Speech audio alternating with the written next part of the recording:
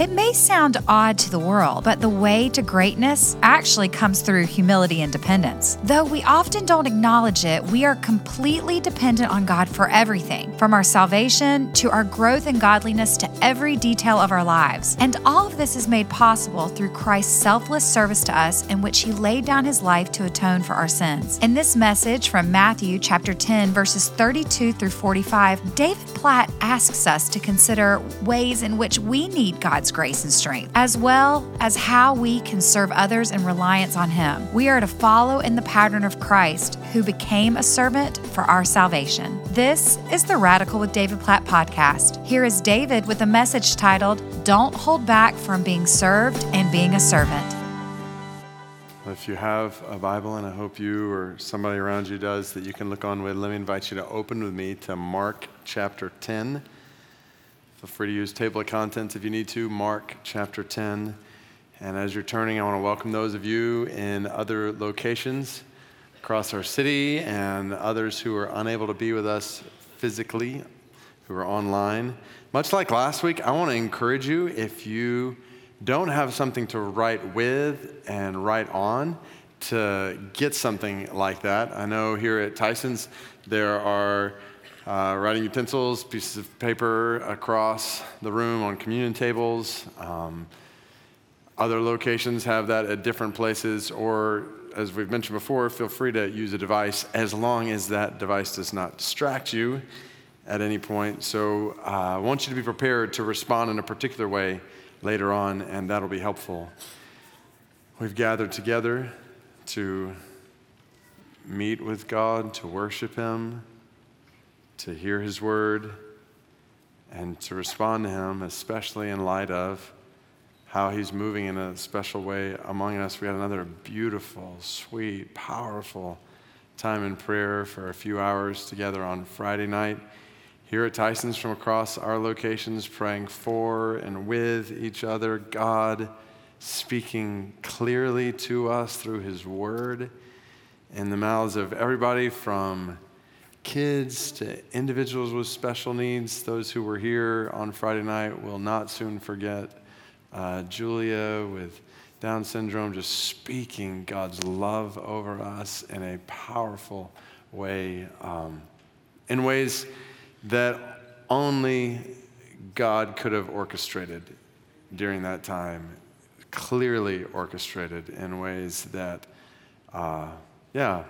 can only be explained by His hand and only be attributed to His glory. And that's what we are praying for. We want to see in our lives and in our church and in our city things that can only be explained by God's hand and only be attributed to God's glory. So I want to encourage you to be a part of. So this next Friday night, we'll gather together. Again, the only difference is we're going to go on the road, at least for this next Friday night, and we're going to, instead of just focusing on this location, everybody coming here, we're going to be at MoCo on Friday night. So MoCo will give a shout out to that. PW Loudon may not be shouting in the same way, but hopefully it'll be a reminder to us just of the church family we are across the city in different ways. So I know it's a little bit of an extra drive, but I want to encourage you. Friday night, 7:30 at MoCo, we'll gather together. And I'm going to put here on the screen as well.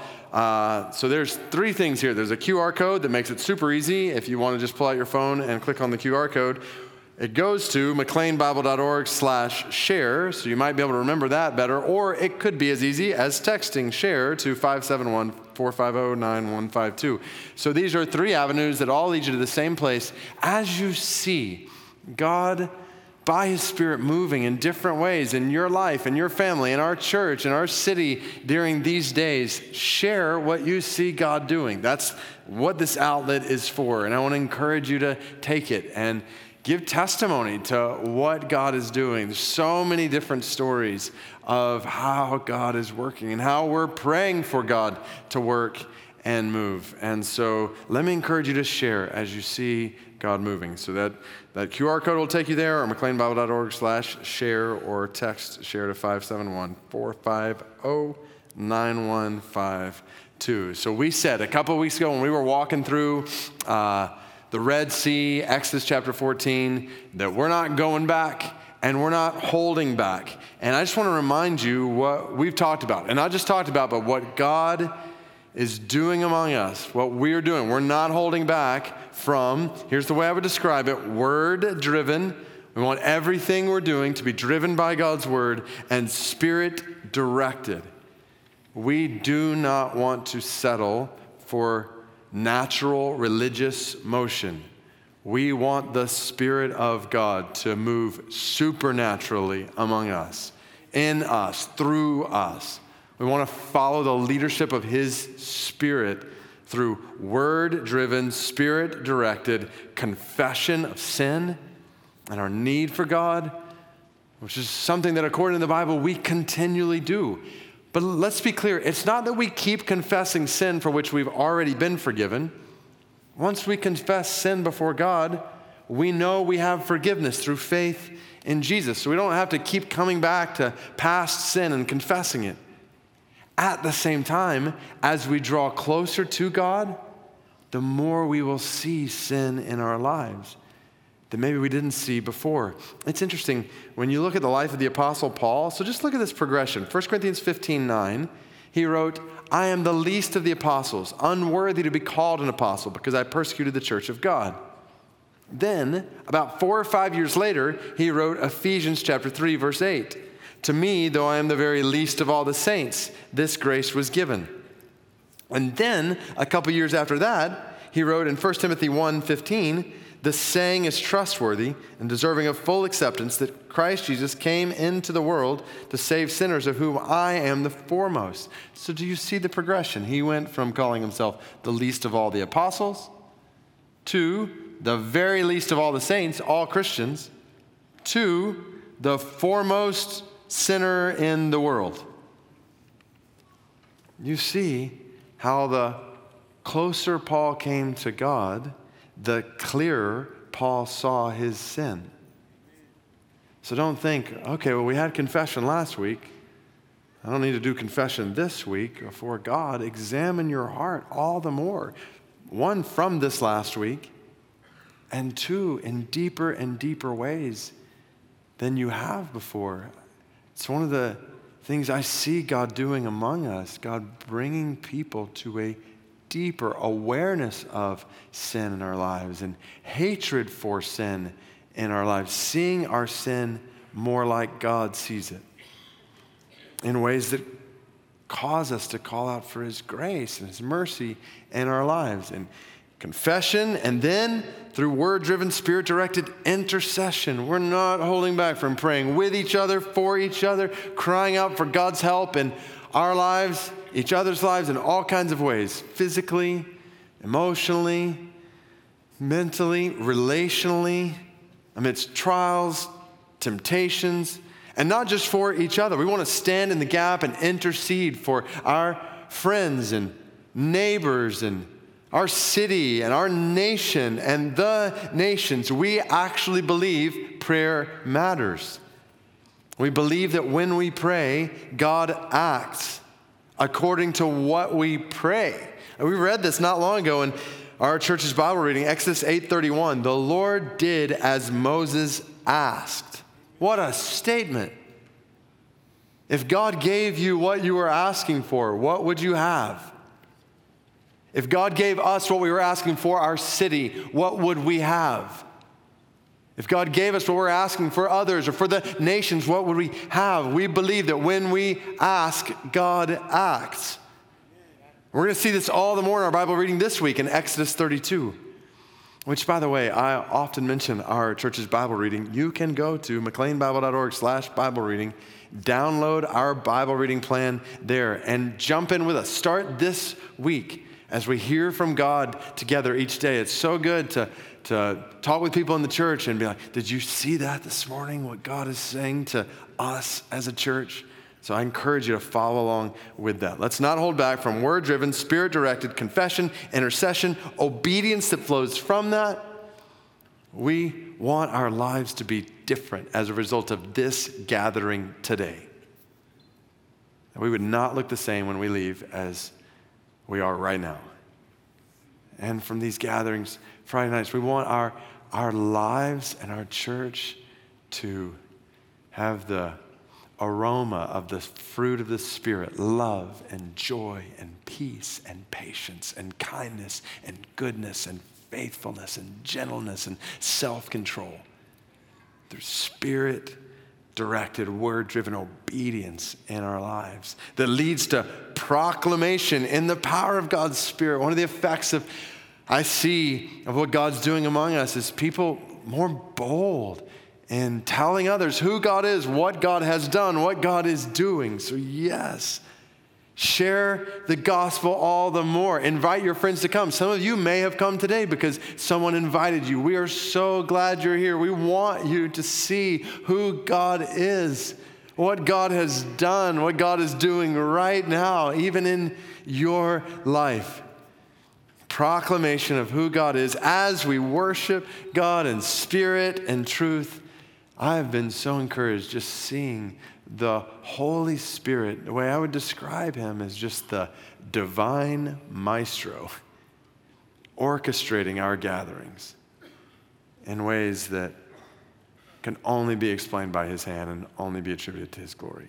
We want to worship in spirit and truth in ways that can't be manufactured by man. So we want to plan wisely, but we also want to be sensitive to the leadership of his Spirit as a word-driven, Spirit-directed family. So this is not about just each of us individually experiencing God more and more and more. Yes, I want that. I want that for each one of you individually, but us together as a family from different nations and backgrounds with different stories and experiences. We are brothers and sisters. We're sons and daughters of God, our Heavenly Father.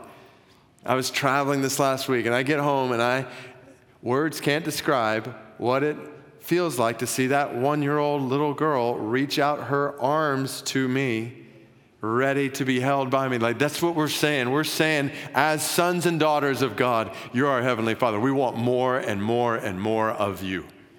We're coming together to say that. So all this, we're not going to hold back from. And I'm loving how God has set up our journey through the book of Mark to intersect with what he's doing in our midst. You think about last week, the rich young man who's holding back from following Jesus, holding on to the things of this world.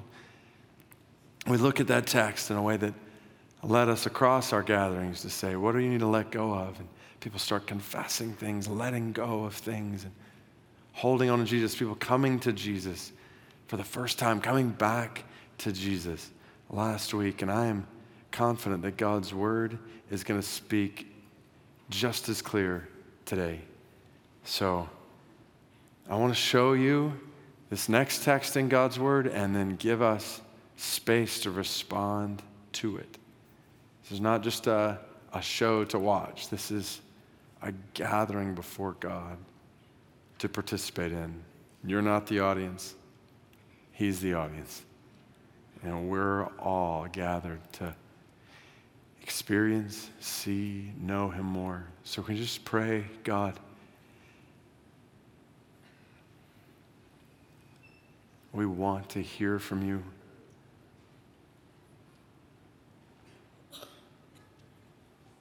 So help us, we pray. Pray for just a spirit of humility across this room and in all the locations where we're gathered right now. You would open our eyes to see things we can only see with the help of your Spirit. And you'd help us to respond a few minutes from now, however you lead us, no matter what that means for our lives. Direct, orchestrate these next few minutes by your Spirit, we pray. In Jesus' name, amen. Okay, let's hear straight from God's word. Mark chapter 10, verses 32 through 45. And they were on the road, the Bible says, going up to Jerusalem, and Jesus was walking ahead of them. And they were amazed, and those who followed were afraid. And taking the 12 again, Talking about the disciples, he began to tell them what was to happen to him, saying, "See, we are going up to Jerusalem, and the Son of Man," it's a reference to himself, "will be delivered over to the chief priests and the scribes, and they will condemn him to death and deliver him over to the Gentiles. They will mock him and spit on him and flog him and kill him, and after 3 days he will rise." And James and John, the sons of Zebedee, came up to Jesus and said to him, "Teacher, we want you to do for us whatever we ask of you." And Jesus said to them, "What do you want me to do for you?" And they said to him, "Grant us to sit, one at your right hand and one at your left, in your glory." Jesus said to them, "You do not know what you're asking. Are you able to drink the cup that I drink, or to be baptized with the baptism with which I am baptized?" They said to him, "We are able." And Jesus said to them, "The cup that I drink you will drink, and with the baptism with which I am baptized you will be baptized. But to sit at my right hand or at my left is not mine to grant, but it is for those for whom it has been prepared." And when the 10 heard it, they began to be indignant at James and John. And Jesus called to them and said to them, called them to him and said to them, "You know that those who are considered rulers of the Gentiles lord it over them, and their great ones exercise authority over them. But it shall not be so among you. But whoever would be great among you must be your servant, and whoever would be first among you must be slave of all. For even the Son of Man came not to be served, but to serve, and to give his life as a ransom for many." There's so much here. So how to summarize it? Well, this last verse we've looked at before. We actually looked at it during Christmas, if you were here, when we were walking through Philippians chapter 2, verse 7, about how Jesus, God in the flesh, took on the nature of a servant, of a slave, being made in human likeness. As I was studying this passage this week, I just thought, it is no coincidence that we're back in this passage right now because of how it intersects with what God is doing among us and saying to us during these days. So I want to use first and second person pronouns in terms of God speaking to you right where you are sitting right now. What is God saying through this word by his Spirit to you? And I'd encourage you to write them down. 3 things. 1, God is clearly saying, "I want to serve you." God is saying right now to you, right where you are sitting, "I want to serve you." And this is the startling truth of Christianity. That Jesus, God in the flesh, so follow this, the creator of all things, the ruler of the entire universe, wants to serve you. Like, it almost sounds blasphemous to say, except for God's the one who says it. He says, "This is why I came." The reason I came was not ultimately to be served by you, but to serve you. If you remember, the word for serve here literally means to wait on you, like a waiter serving you at a table at a restaurant. Jesus says, "I'm coming to you and saying, how can I help you? What can I get you? I am your servant." Now, obviously, this doesn't mean that God is some genie who is ready to grant our every wish. That's clear when it comes to the request of the disciples in this passage. It also doesn't mean we're at the center of the universe. And it certainly doesn't mean we have authority over God and he must do whatever we tell him to do. He's God. He has all authority in all the universe. He is at the center of the universe, and that's the point. The one who has all authority at the center of all the universe became a man, came to us. Why? To serve us, to help us, Not to say, here's all the things you need to do in order to get to me. He came to say, I came in pursuit of you. This is totally different than every other religion in the world. This is God pursuing you right where you are in your seat right now. The one with all authority wants to serve you. And as we gather to pray and confess and worship, that's what we're doing. We're humbling ourselves and we're saying, we need your help, God. Yes. Right? Is this not what we're saying together during these weeks? We need you to serve us in our lives, in our families, in our church. Our city needs you. Our country needs you to serve us. We need you the nations need you to help us. This is the heart of prayer. Remember, we've talked about this before. Write it down again. To be prayerless is to be prideful. If you are not praying desperately for God's help in your life, it is a sure sign that your life is full of pride. If we as the church are not praying desperately before God as a church, then it is a sure sign we are full of pride before God. Either you have or we have convinced ourselves we can do this on our own. We don't need His help. The reason so many of us are so busy and have so little time for prayer is because we've convinced ourselves with more and more of our work, we can do it ourselves. And meanwhile, the God of the universe is saying, you can't. And He's saying, I am here to help you. So seek me, call upon me for help. I want to serve you.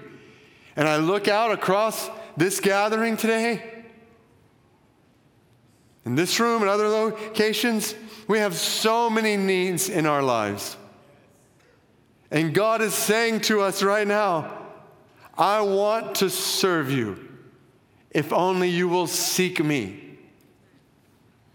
So that's what we're doing today. It's why we gathered today. It's why we're gathering on Friday nights, because we need and we want God to help us. And He is doing it. He is faithful to help. You need God to serve you. You may think, no, I don't. I do it on my own. Your very breath comes from God. Even if you hate God, your life comes from the very one you hate. The proper place for creatures before the Creator is on our knees. Amen. Saying we need you. And praise God, our Creator, who wants to help us. He's saying right now, I want to help you be all that I've created you to be. I want you to experience all that I've created you to experience. I want to serve you. Second, God is saying very clearly in this text, I want to make you great by making you a servant of others. In a way that's very different than the world thinks. So the context in this chapter is pretty clear.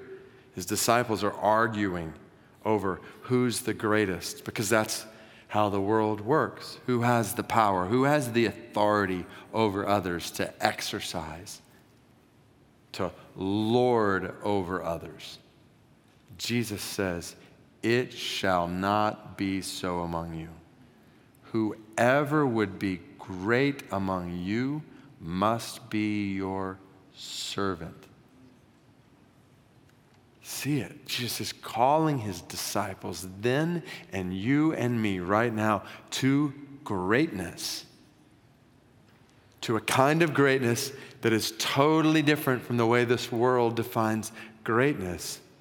God is calling you and me to greatness by serving others.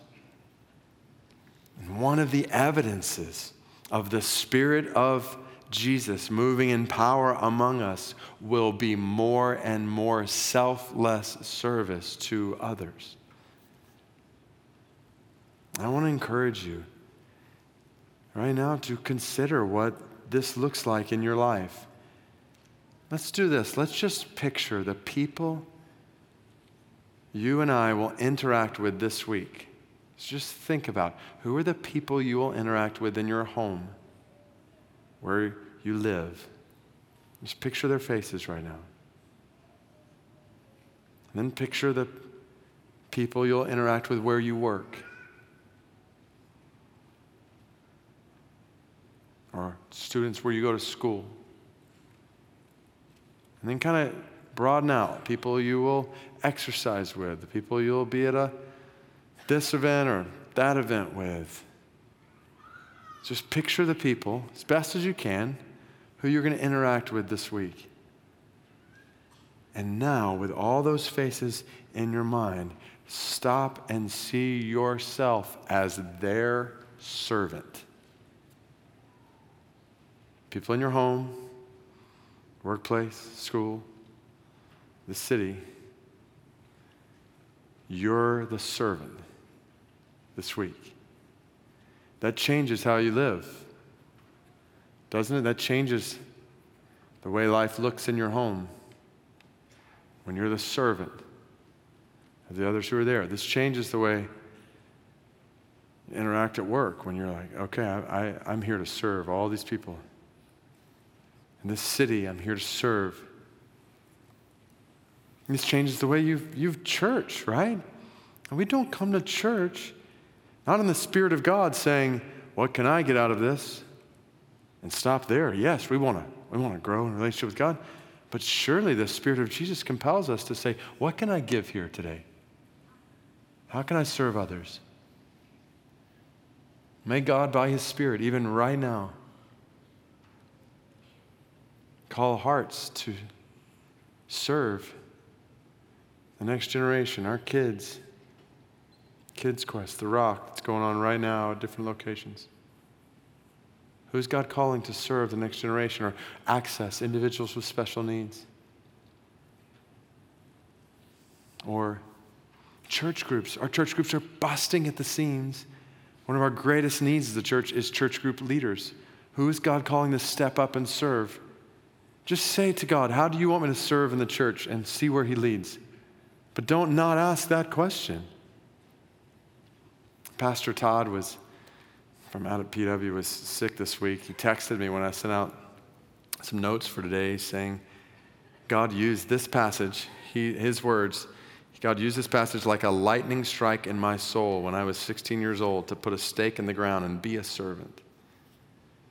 And I would just say, and anybody who knows Pastor Todd knows that has been played out in his life in all kinds of ways, even down to prayer gathering. One Friday night, somebody had gotten sick, and it was Pastor Todd, among others, with gloves on, helping clean up that picture. He's a servant. He went on to say, I want to encourage you to speak to the senior saints and tell them we need them in all these ways. So from Pastor Todd, from me, most importantly from God, to 16-year-olds and senior saints and everywhere in between, be great by serving. And don't miss the connection here between Jesus serving us and us serving others. It's why I phrase this way. I want to make you great by making you a servant. That's what God is saying. Making you a servant of others. Because it's sometimes hard to serve others, right? I'm guessing there are people in your life who it's hard for you to serve, who may even seem undeserving. But this is where, yet again, we need Jesus to serve us, to help us serve the hard to serve or undeserving in a way that's not natural to us, in a way that comes from Him, realizing He serves us and we are hard to serve and undeserving. God serves us even though we rebel against him. Which leads to the last thing God's saying to us right now in this text, and it is so clear and so stunning. God is saying, I want to set you free from slavery to sin and yourself. Did you see it? Jesus says, I came not to be served, but to serve, and to give my life as a ransom. That's a good word. It refers to a payment to release someone from slavery. So why would Jesus use that word here? Well, the picture in the Bible is clear. We actually read it yesterday in our church's Bible reading. John chapter 8, verse 34. Jesus said, truly, truly, I say to you, everyone who practices sin is a what?